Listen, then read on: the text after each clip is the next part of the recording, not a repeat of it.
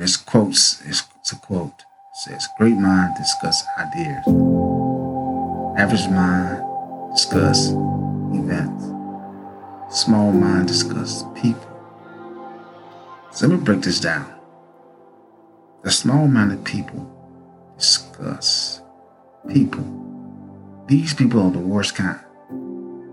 Please do not be a small-minded person because you think inside this small-minded bubble. The only thing you can do is talk about people.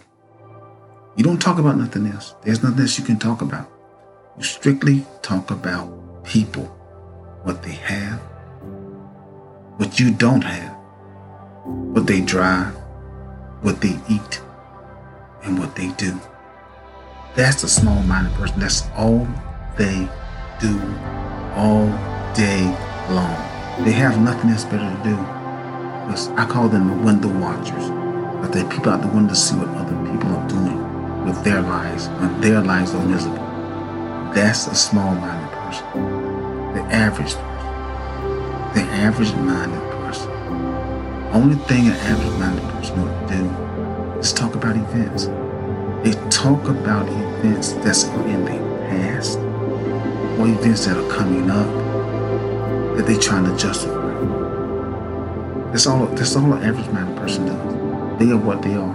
They're average. They can be nothing more than just average. That's who they are. That's who they're going to continue to be throughout life. Now, the great minds discuss ideas. When a great-minded person has an idea, he brings it to the table. He surrounds himself with other great-minded people who have great ideas. They take their great ideas and put them together. They become successful. A great mind who discuss ideas, these are the people who become your lawyers, your doctors, your president of the United States, your CEO, and the presidents of companies.